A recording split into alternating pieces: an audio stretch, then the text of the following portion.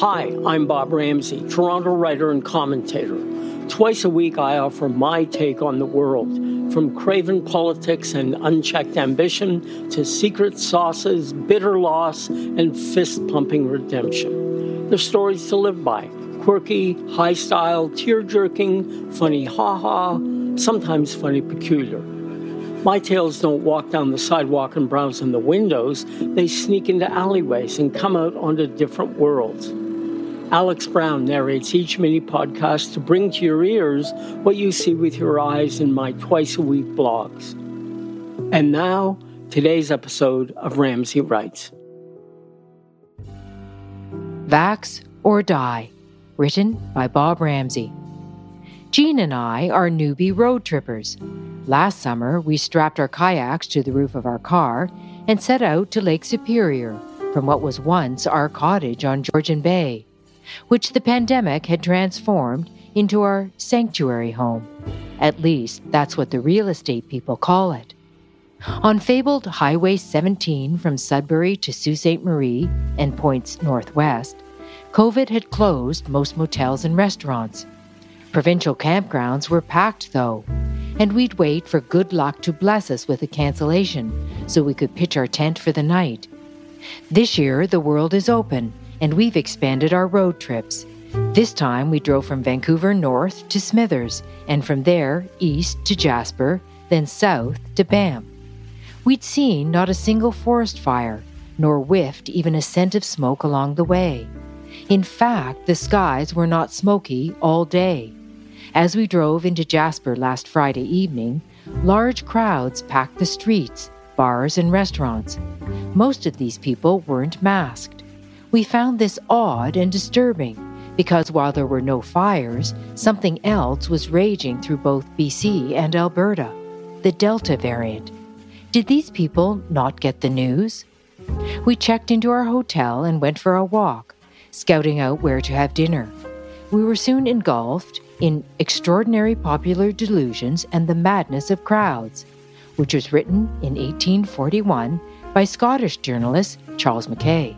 He was the first to note that people in large crowds behave by different rules than small groups and individuals. So, just as if we see large numbers of people wearing masks, we'll be more tempted to put on our own mask. If we see no one wearing masks, we'll be more tempted to leave our mask off. They must have better information and risk assessment capabilities than we do. And, in a perverse way, since they're confident in their safety without masks, we are too. Then Jean got a text from a friend saying she'd seen my Instagram post mentioning that we were in Jasper and could we call her son, who was working for a hotel here during the summer. We knew him, a bright young man in his mid-20s, and were happy to call and say hi. We were headed to Banff the next morning, so getting together in person wouldn't work. Then his mom texted again to say that he'd had a positive COVID test and was resting in his long-term motel room in Jasper. Could Jean check in by phone and just make sure he was okay? She called right away and got his voicemail. Called again an hour later. Then his mom called to say she'd reached him and he was very, very tired and would call Jean in the morning. Jean finally reached him on Saturday morning, and it was clear he was very sick. She told him to tell at least a handful of his friends staying in the same motel to check in on him at least twice a day, and to call his mom twice a day, and to answer his phone when it rang, no matter how much he didn't want to.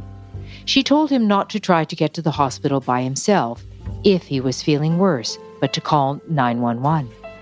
Later, she delivered to his front door a package of Tylenol, ibuprofen, and Gatorade, along with some detailed handwritten instructions on how and when to take them. She ended her note by saying, "If things get worse, don't be proud. Call 911. Saturday and Sunday, he felt like hell, slept a lot, but didn't get worse. He described it to his mom later as the worst flu I've ever had. How did this bright young man get COVID? He wasn't vaccinated, of course.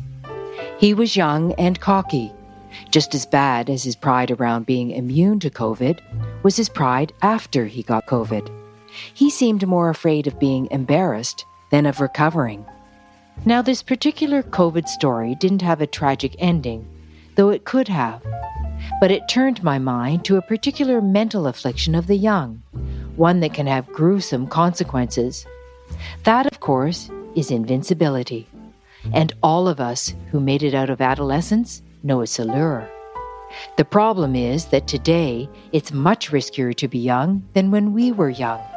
Society not only can't intervene when you're young and acting dumb, it can be punished when you are. I remember during the SARS crisis in Toronto in 2003, the late Dr. Sheila Basver and Ontario Chief Coroner James Young were giving their daily press briefings. A journalist asked what the government would do about the teenage boy who, diagnosed with SARS, refused to stay inside his home because he wanted to go outside. Dr. Young stepped to the microphone and said, "Please tell that young man if he goes outside, we will chain him to his bed." I know. That's a ridiculous old guy thought for me to have when thinking about how to stop the spread of COVID in 2021. But as I see the extraordinary delusion of so many young people in thinking they're immune precisely because they're young, I want to weep. True, the phrase, "the good die young," is meant to give comfort and not explanation. But sadly, COVID allows all kinds of other words to take the place of good. And that is not good. Today's Ramsey Writes was read by Alex Brown. For more information on Bob Ramsey, his work, and all the other things he does besides writing, go to ramseyinc.com. That's RAMSAYINC.com.